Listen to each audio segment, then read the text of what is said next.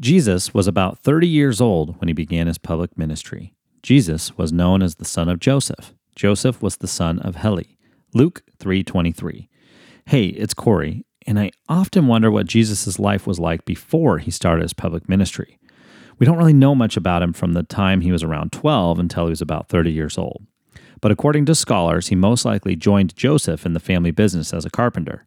Can you imagine that? The Savior of the world was crafting things from the wood of his own created trees. Another way that Jesus spent his time during those years, though, was waiting. He was patiently trusting his Father's timing for his life and ministry.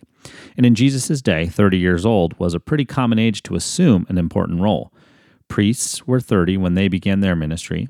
Joseph was 30 when he began serving the king of Egypt. David was 30 when he began to reign.